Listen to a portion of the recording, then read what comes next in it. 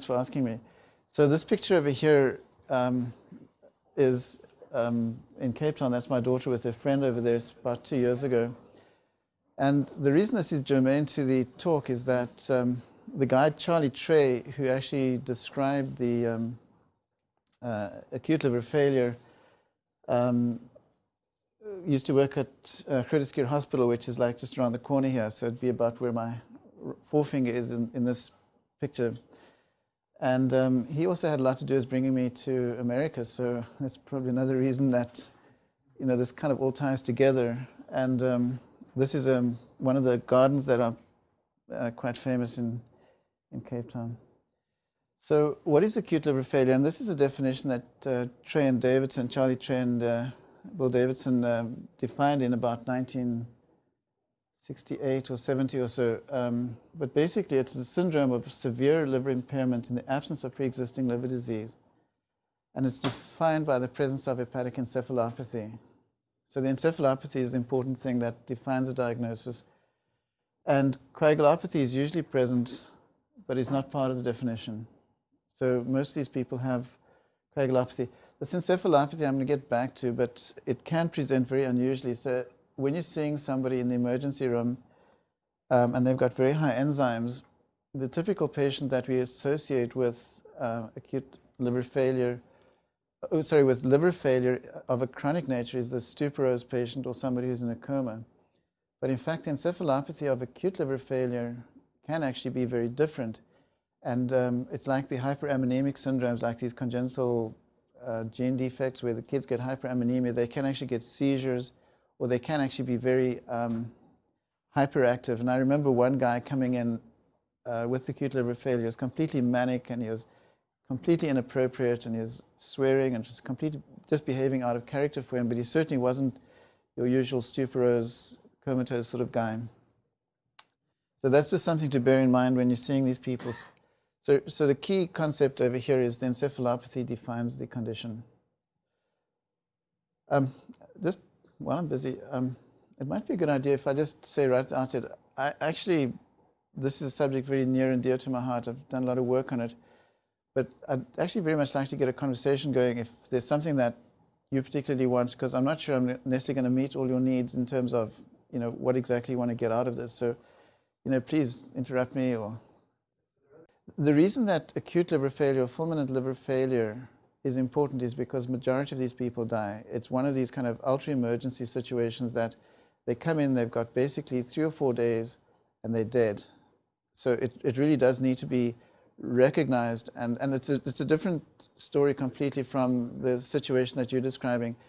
That's more of a situation of acute on chronic, and that behaves very differently in terms of prognosis.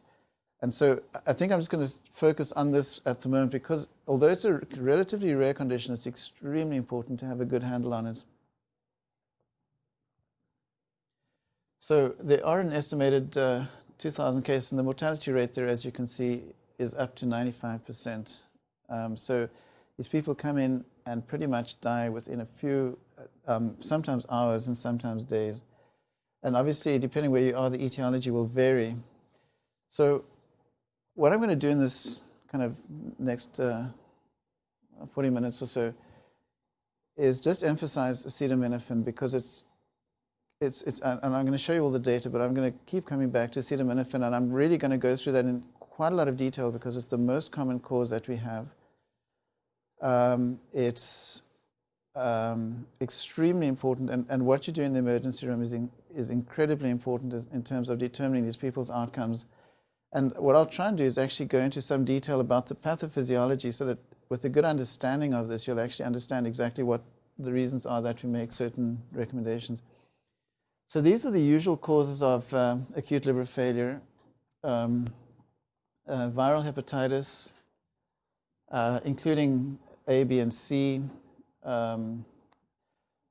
Hepatitis C is relatively uncommon, but it's certainly well described. Hepatitis delta virus is, as you know, only present in the presence of hepatitis B.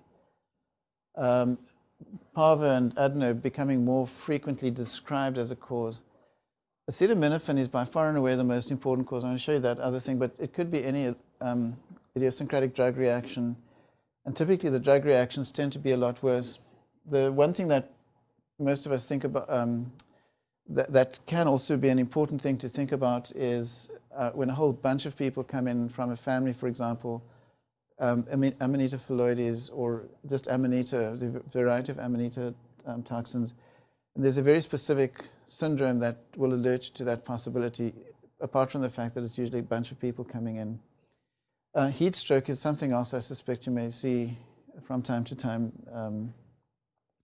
Wilson's disease, fatty liver of pregnancy, Ray's syndrome, those are relatively uncommon. The fatty liver of pregnancy, it's relatively easy to, one will often think about fatty liver of pregnancy because it's usually in the third trimester and the pregnancy isn't a unusual thing. So again, that's just a general overview of the most important things. But as I say, the viral hepatitis, acetaminophen, and drugs are probably the most important. And this is the epidemiology from a relatively old study. And I'm going to show you later on that the drug etiology has actually increased in number because there are more and more people taking acetaminophen overdose. And to the extent now that the American Association for the Study of Liver Disease has actually put out a big letter, whatever, actually requesting that acetaminophen is no longer made available as loose tablets. They want it in blister packs and reduce the people's ability to actually take large amounts of it. In my experience, autoimmune hepatitis is actually not an uncommon cause. We've actually done a number of transplants for people presenting with acute liver failure.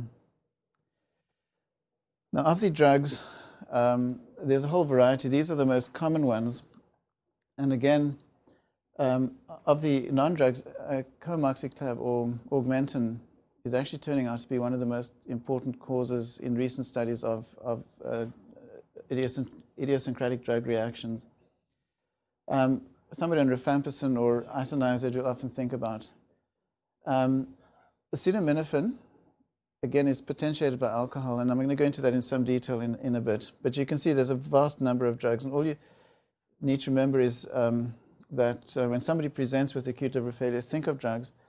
And do you know offhand, or do you remember offhand how you kind of establish the diagnosis of a drug hepatotoxicity? Basically a kind of a guilt by association thing. There's no specific diagnostic thing, but it's usually drugs that have been started relatively recently before the onset of the problem. And then typically it's usually something that is associated with toxicity. So if it's got a signature. And then the other things, you have to rule out other causes, and typically people should get better once you stop the drug. So those are the kind of associations that you look for to try and establish the diagnosis of drug toxicity. Sure, of course.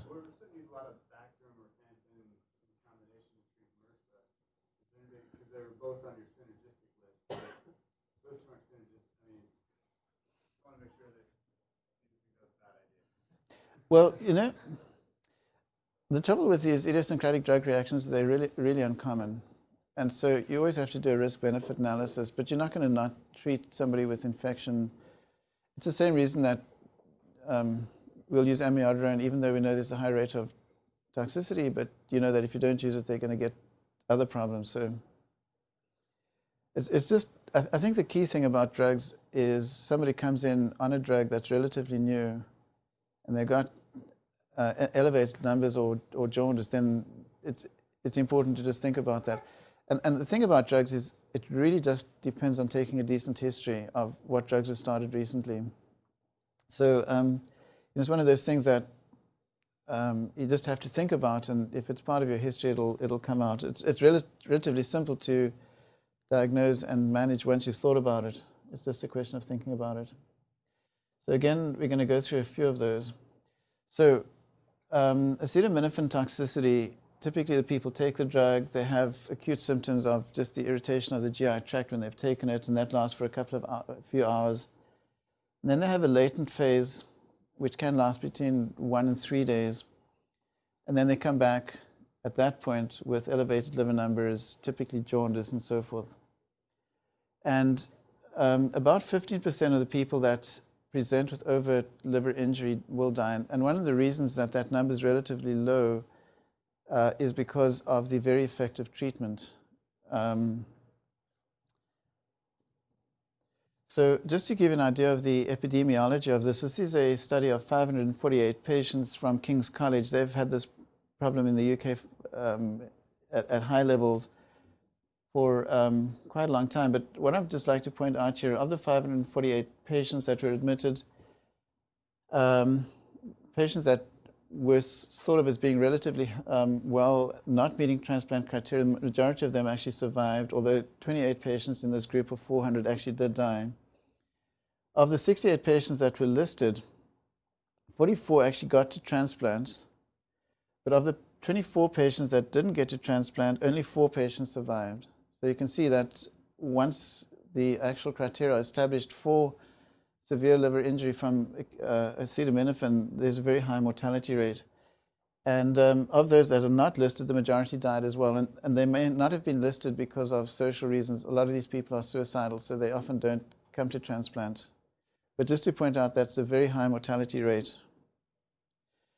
And this is the recent study came out last year, which showed that of all the acute liver failure cases, don't worry, I'll stay with you, baby. That of all the liver failure patients, the incidence or the percentage of cases that are attributable to acetaminophen is rising. So it's becoming an increasingly important topic.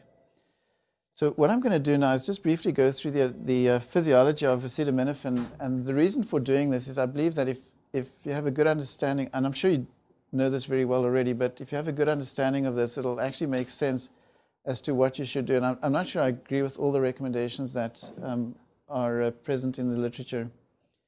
So typically, if you have a small dose of acetaminophen, it gets predominantly glucuronidated and sulfated and forms these metabolites which are completely non-toxic. There is another bypass pathway, kind of relatively unimportant pathway for small doses, which is the cytochrome P450 or the CYP, and it's particularly this CYP2E1, which is relevant in this system. Now, why do I emphasize the CYP2E1? There's a specific reason for mentioning that, because it's important to understand that particular enzyme is induced by alcohol. That E actually stands for ethanol. Not really, but that's a good way of remembering it. But it does, you don't have to remember the name, but that CYP2E1 is actually induced by ethanol. So if somebody drinks, this pathway is going to become induced and you're going to get more drug. So it forms this NAPQ. And even forming NAPQ in its own right isn't necessarily going to be a problem, because typically you've got enough glutathione that's going to detoxify it. And it's only if the glutathione is used up that you get your cell necrosis. So you've got to go through a number of abnormal steps in order to get to this cell death of liver failure from acetaminophen. The important thing is that this is usually a relatively small part of the pathway, that there's induction by the that it's predominantly the 2E1 CYP, and that so what happens in an overdose situation? Now, relatively speaking, that path hasn't actually gotten smaller. It's just that, relatively speaking, it can cope with just a certain amount, and then it becomes overwhelmed. So that still keeps going, but it isn't able to cope with the whole system, and instead, a much greater part of, or percentage of the acetaminophen goes via this pathway. And with that, you actually tend to use up your glutathione. It just can't cope anymore. You've just got a certain amount. And so you get a much greater amount of this coming through and causing cell death. So again, this is just emphasizing that point. So acetaminophen, typically a small amount goes this way, most of it goes that way, but with increasing doses, more of it goes via the other pathway. Okay, so any questions there? I just want to make sure that it's kind of relatively simple, but it's important to understand that. Okay. Alrighty, so what happens now? Whoopsie. So in terms of potentiating it, the 2E1, I think the most important is that alcohol induces 2E1. Paradoxically, if you've been drinking acutely, when you take acetaminophen, your alcohol is actually blocking this. So in fact, in the short term, that short-term use of alcohol will actually bind the 2E1 and prevent some of the metabolites forming. But typically in the long term, anybody drinks heavily. The other pathway is also inhibited by fasting or by high doses. And then glutathione deficiency is also affected. So if you drink or if you've been fasting, you have less glutathione. And so all of those things will tend to increase the toxicity. So how do you manage it? Well, I guess the most important is, well, just to start, if you can stop further absorption, and that'll be, if you've got them in time, activated charcoal. If you want to increase your glutathione reserves, you give N-acetylcysteine, and this is the cornerstone of management. And then obviously, if they have reached the stage of cell, you put them in the ICU and you give them support to get through the whole thing. There's some theoretical thought about using cimetidine if there are still high levels, but in fact, the recommendations are kind of iffy, and in fact, we can't even get cimetidine in this hospital anymore. But the important thing to emphasize is this, and the earlier that's given, the better. Now, I kind of want to just make a few other points, is that one of the things that I actually kind of, I'd say personally strongly disagree with is the use of acetaminophen levels. And I should qualify that. I think in people that don't know exactly what they're doing and are using acetaminophen levels to make a decision whether or not to treat, I think that's wrong. I think it's important to have the acetaminophen levels to confirm what you're doing. But I think anybody who you have a suspicion for acetaminophen toxicity, you should treat them first and then get levels. If you're going to delay your treatment even by an hour before you start therapy with acetaminophen, and I think this is particularly a problem in outside hospitals, where over here I think you'll get your levels pretty quickly, but in other places people may not. And so we often have a situation, somebody comes in, they suspect acetaminophen toxicity, they'll send away for levels, get it 4 hours later, and in that period they haven't given the people any treatment. So I really want to say that if I had my druthers, I'd actually say just dispense with acetaminophen levels completely, because they actually get in the way more than they help. If there's a strong suspicion, and that's not part of the general recommendation, that's kind of my own personal feeling from just saying that the real problem of getting levels and waiting before treatment, to me, is a much bigger problem than actually knowing what the levels were eventually. The ideal way to do it is to have a suspicion, send the blood levels, and start treatment immediately. And then if the levels come back, you can always stop the, then low, or something shows that they have not taken significant acetaminophen, you can stop at that point. But the levels can be misleading as well. And so reason for saying that is a number of things. This is a study that was published last year, I think, in JAMA. And essentially what they were doing here is they're giving people therapeutic doses of acetaminophen, 2 grams a day in total, I think. It was what's written on the package insert.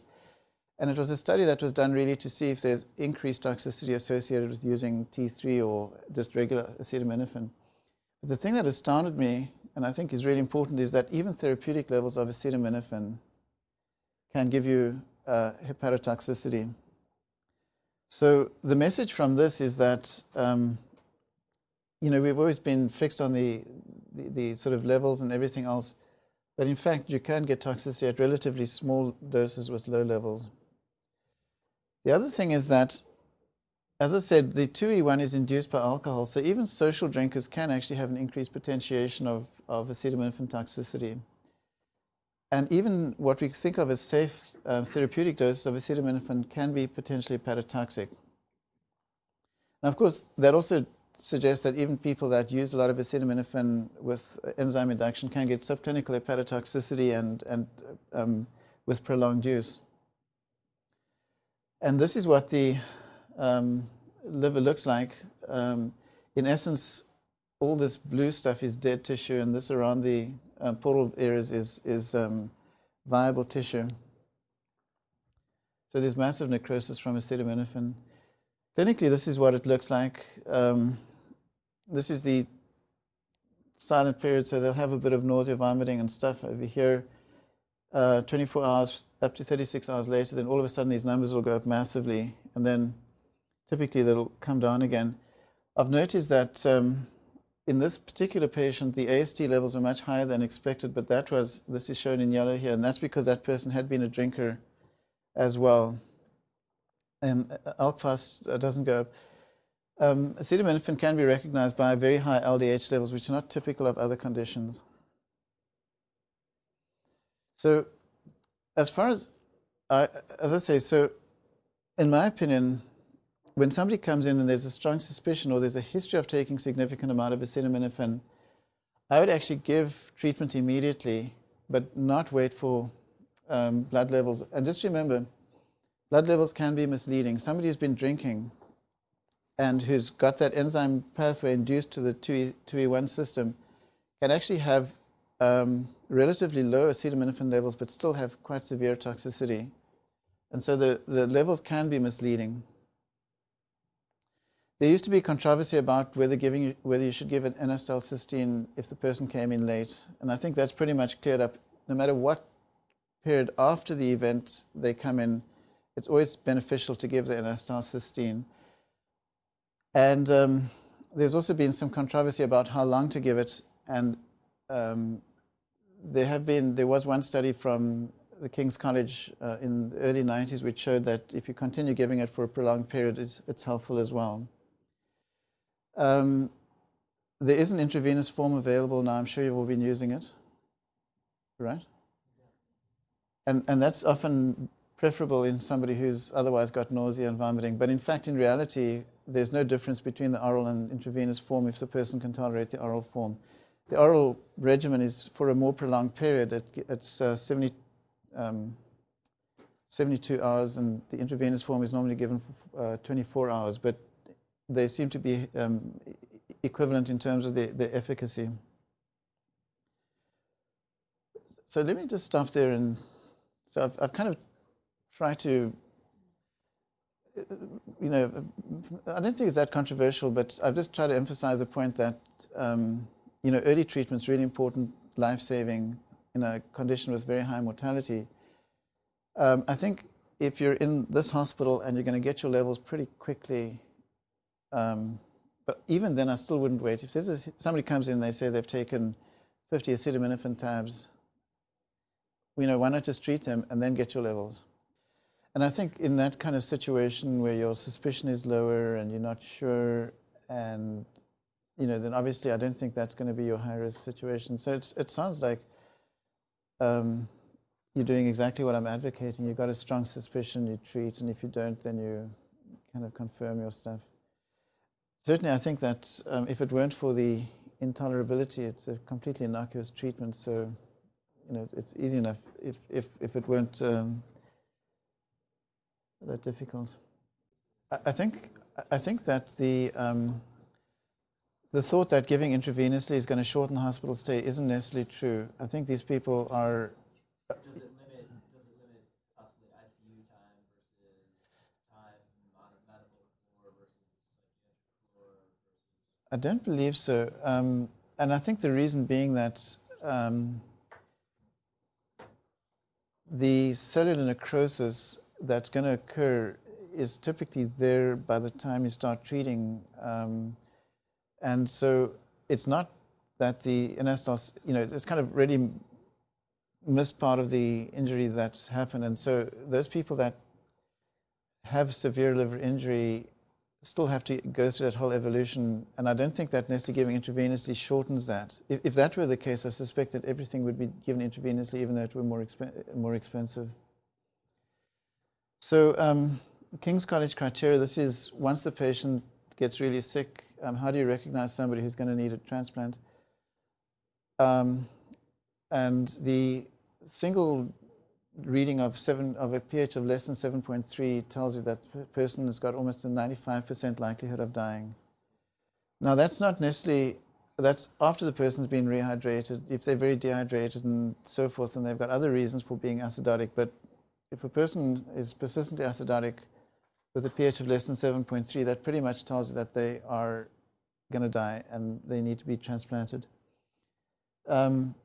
if they have if a pH of greater than 7.3, they actually need 3 of the other criteria, all 3 of them, and that that table that I gave you earlier, those people that met criteria, these are the criteria they were using. So you can see in that group that met those criteria, very high mortality rate. So 4 people out of 24 on the one hand that didn't get a transplant survived, and I think 5 out of 50 something odd. So it's like 90% positive predictive value that these people will die if they meet these criteria. So idiosyncratic drug reactions, I guess nothing much to say. It's obviously something that you just need to think about. And as I say, the coamoxiclav, the augmentin, seems to be coming up as one of the most important causes at this point in recent times. Again, Amanita, I don't spend a lot of time on this. It's a relatively uncommon thing. It's a very interesting subject. For those that are interested, and I suspect that there's a lot more toxicity from mushrooms than simply the liver. And there's an extremely nice monograph on that by a guy called Berg in the last year about all the toxicities that you get from various mushrooms.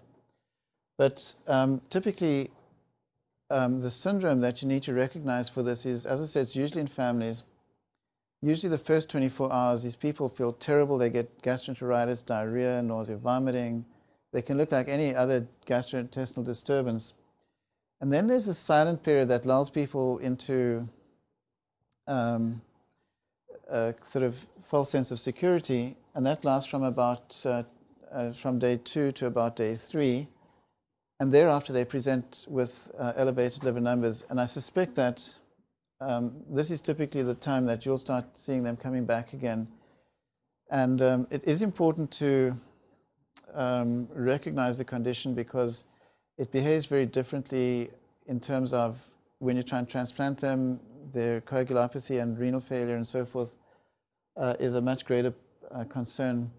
There are 3 different toxins from the mushrooms, and what they tend to do is inhibit RNA synthesis. So you tend to get a lot of abnormalities in multiple organs, and as I say, there is specific management which may be of benefit, so it is important to recognize that. They never take it suicidally. It's typically people who go mushroom picking and like a family will eat the stuff. And that's why I say typically you'll see it coming in groups. So you always see these case reports of like 5 people coming in with liver failure or...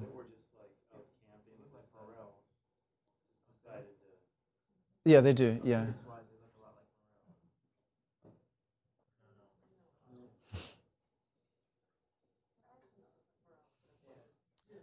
Yeah, this is just the phalloides, but there are a whole bunch of different amanitas, and there are a whole bunch of other ones which contain similar toxins. As I say, I'll be happy to let you have that reference for the toxins, but I mean, there are all sorts of interesting toxicities associated with mushrooms. Okay, just a couple of other things to think about. Hepatitis A is still a relatively common cause of acute liver failure. And what's happening in the kind of countries that have high levels of hygiene, industrialized countries, that people are not getting exposed to hepatitis A as children.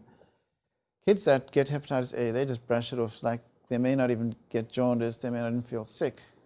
They can have completely asymptomatic disease, a very minor symptomatic disease. But if you get hepatitis A over the age of 40, your chances are that you're going to get liver failure. And in fact, in a study from Sweden, over 40% of people that contracted hepatitis A at the age of 40 or over actually got severe liver injury with acute liver failure. And the prognosis is obviously much worse.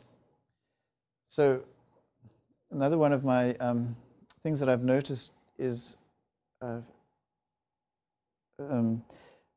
can be a problem diagnostically is what are the right tests to do for acute hepatitis.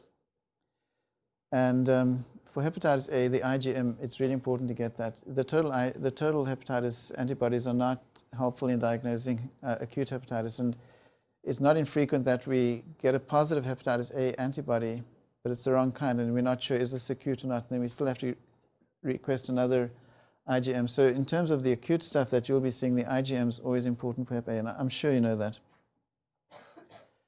So this is the a study came out last year in hepatology, which looked at almost 1,000 patients in about 10 centers with acute liver failure. And you can see that hepatitis A formed about 3% of the cases. You can see that it's got a lot of these people died. 10% died, 14 were listed for transplant, 1 died on the waiting list, 9 were transplanted, and then of those, only 4 recovered.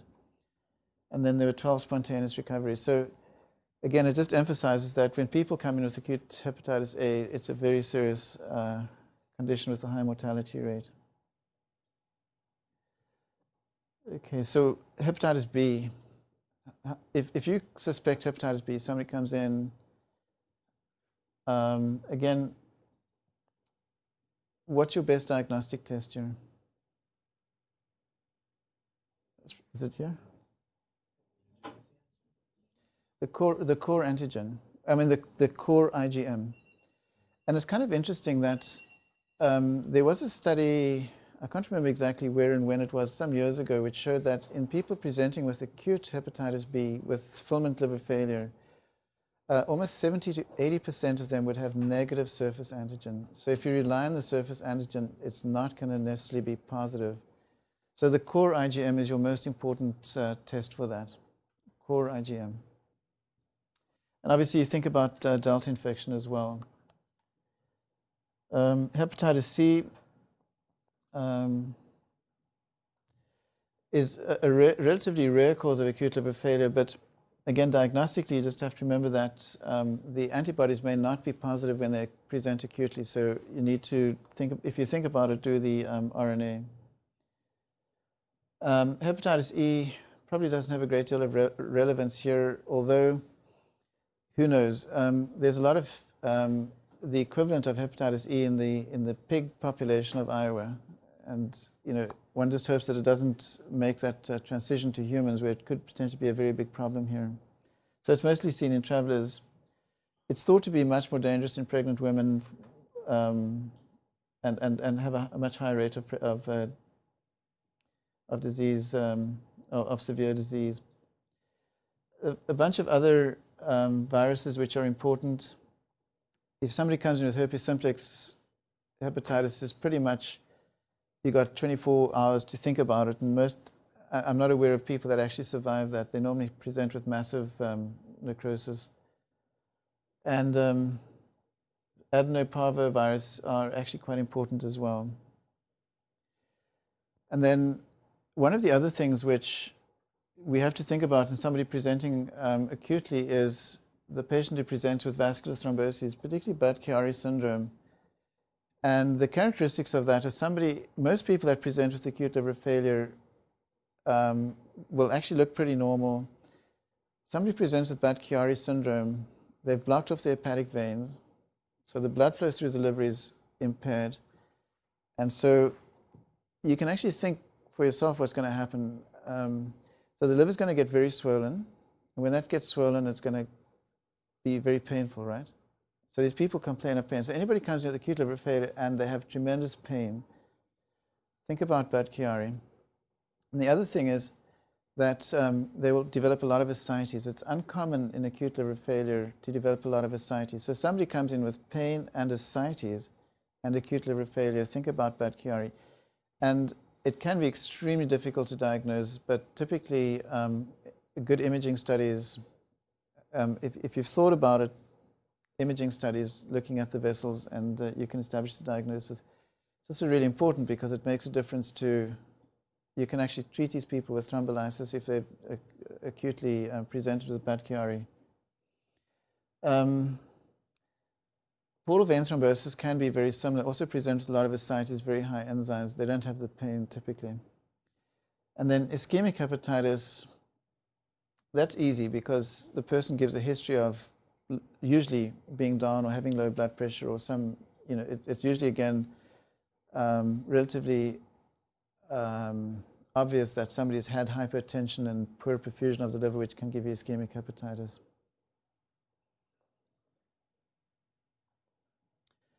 One of the other things that we see from time to time is diffuse infiltration with lymphoproliferative disorders, and these people can present very, very acutely, and it's one of those things where it's more than just a replacement of the liver. It can also be just a tremendous cytokine release that causes this problem. And we've had a fair share of them coming through our hospital. And then just a few other things. Bacillus cereus is a bug that grows typically in starchy foods. So the person who comes in who's got a history of what sounds like food poisoning and a few days later presents with acute liver failure, I mean, one thinks of Amanita, but certainly the other thing that can do this is the Bacillus cereus. And that actually inhibits mitochondrial function and can cause severe liver failure. And then I suppose the other thing that is worth emphasizing is that ecstasy has been associated, use of ecstasy has been associated with a lot of acute liver failure.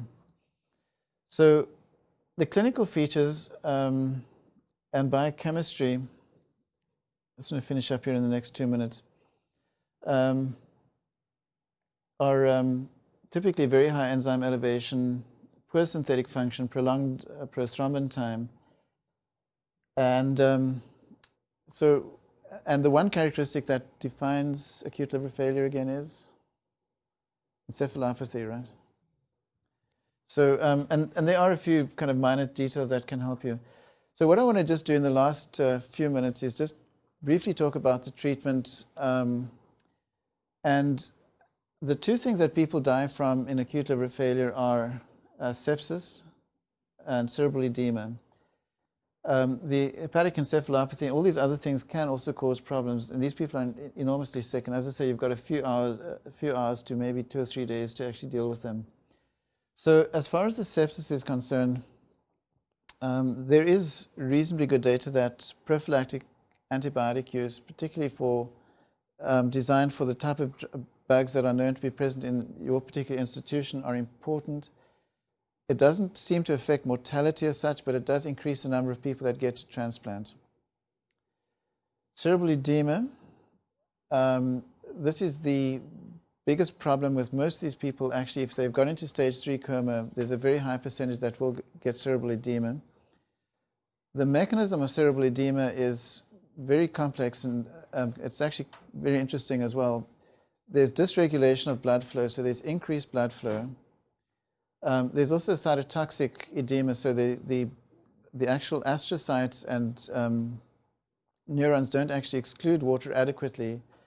And then over and above that, there's also interstitial edema, where there's impairment of the blood-brain barrier.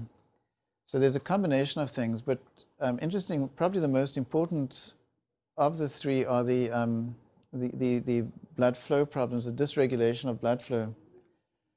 And there's a recent treatment that's been brought forward, which has been very effective and has made an enormous difference to managing these people. And do you know what that is? It's hypothermia. So somebody comes in with cerebral edema, cool them down to 32 degrees, brings back the dysregulation, and these people actually do remarkably well. It obviously involves completely paralyzing them, you know, and sedating them and so forth, but typically they need to be intubated anyway if they're at that stage. We typically will put a bolt in to measure the pressure so that we understand what we're doing. There are some risks associated with that. Again, I just want to emphasize on the hepatic encephalopathy. So just while we're on the cerebral edema, you'll probably read a lot about the liver support devices. There's a thing called MARS, which stands for modular albumin reperfusion something. Anyway, it's called MARS. And there's another one called Prometheus, which basically is the same principle, where you perfuse the blood against a membrane and there's albumin on the other side of the membrane, and it has an exchange at that level. And there are a lot of very enthusiastic people that use these things and really are advocates for them, but at this point, none of the liver support devices have been shown to be that effective. They may still come through, but at this point, none of them have actually got proven clinical benefit.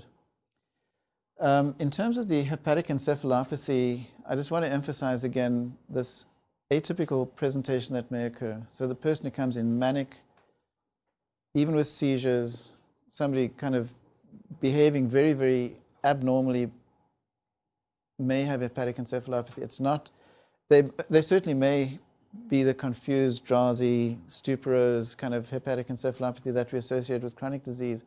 But don't be caught out by the patient who has encephalopathy from high ammonia, but with the other form. And in fact, there is a high rate of seizures. A lot of these people, when they're admitted, they will be found to have seizures and would need specific management for that, and they may not be clinically obvious. There's also been a recent, very helpful breakthrough with the coagulopathy. This is obviously one of the major problems, putting in lines, putting in bolts. How do you deal with that? These people do have a tendency to bleed, and so although it costs a lot of money, the recombinant factor 7A has been very helpful. The majority of, a high percentage of patients will get pancreatitis. It's not really understood why. I suspect it's got a whole bunch of reasons, but one needs to watch out for that. Hypoglycemia is something we always think about, but in fact the majority of patients, probably 70%, will actually have problems with increased glucose. And there is a reason for that. I'm just not sure, can't remember at the moment what it is. But so a small percentage of people will have hypoglycemia and require specific management for that.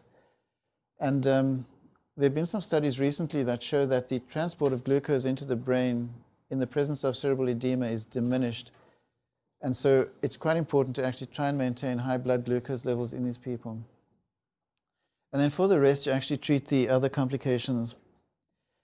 And the one piece of management that I haven't emphasized yet, and which obviously probably doesn't, I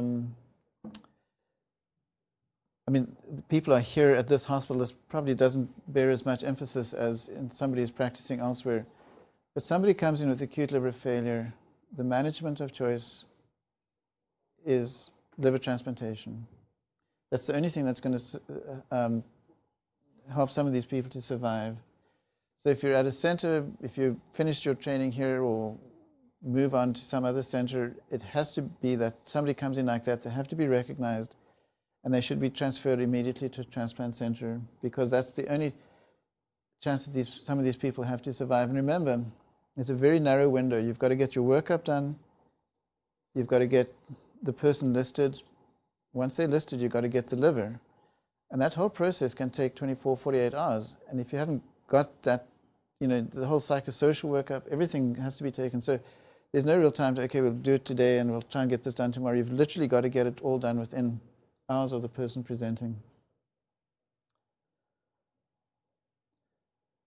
So treatment, N-acetylcysteine, in fact, that's probably the only specific treatment for autoimmune disease. You can use steroids. It's essentially supportive measures, hypothermia, and so forth. And this over here is absolutely essential, is early assessment of the need for transplantation. So cerebral edema, excuse me. The problem about deciding whether a person needs a transplant or not is also often one of the difficult decisions that are faced. And it obviously does depend on the severity. So there have been a variety of prognostic scores, and I've already given this one earlier. But you see the pH less than 7.3, or all three of the above, grade 3 or 4 encephalopathy, elevated creatinine, or PT greater than 100 seconds. INR of 6.7 is the equivalent. And if it's not acetaminophen, then these are the criteria that are used. So if it's very prolonged INR, or the age range, idiosyncratic etiology, prolonged interval to jaundice onset, and high bilirubin or prothrombin time. And we've already spoken about that. The survival in transplantation is pretty good at 65%. It's much less. transplant survival at this university on average is 97% to 98% 1 year survival, and obviously that survival curve is pretty flat. So this 80% for non-fulminant liver disease is not true over here. We're much better than that. But on average, the fulminant liver failure survival is a little bit less because these people are often very sick, and there have been horrors where you actually transplant somebody and they're brain dead, so you kind of got a liver in a brain dead person, and that obviously is one of those things where they're so sick that you just don't have time. You just got to go ahead and deal with these things. Sometimes you get suboptimal organs as well. And that brings us back to Cape Town. That's the end of the story. Thank you very much.